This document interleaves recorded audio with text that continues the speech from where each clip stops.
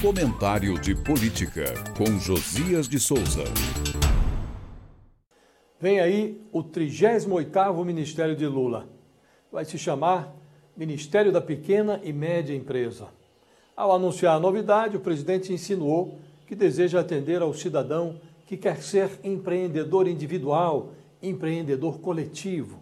Declarou que a nova pasta vai cuidar dessa gente que precisa de crédito e de oportunidade. O blá blá blá de Lula é a mais recente tradução da expressão conversa fiada. Os negócios individuais e os empreendimentos modestos já dispõem de um guichê na esplanada.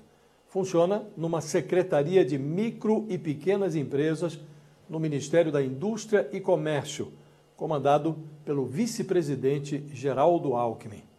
Lula quer converter a Secretaria da Pasta de Alckmin num ministério autônomo, não para atender aos empreendedores nacionais, mas para azeitar, para oferecer novas oportunidades de negócio ao centrão.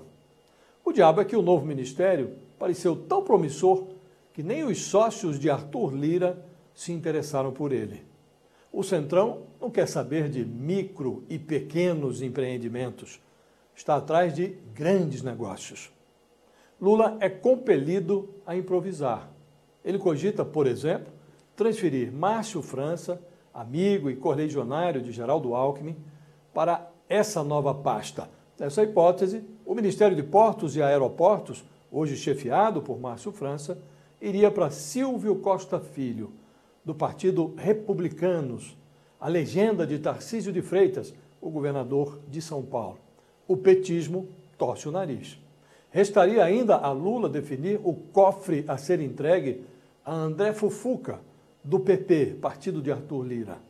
Contra esse pano de fundo, o brasileiro que se escorar no lero-lero de Lula sobre o novo ministério para empreender, arrisca-se a quebrar antes de levar um carrinho de pipoca às ruas. Eu falo direto de Brasília para o podcast do Jornal da Gazeta.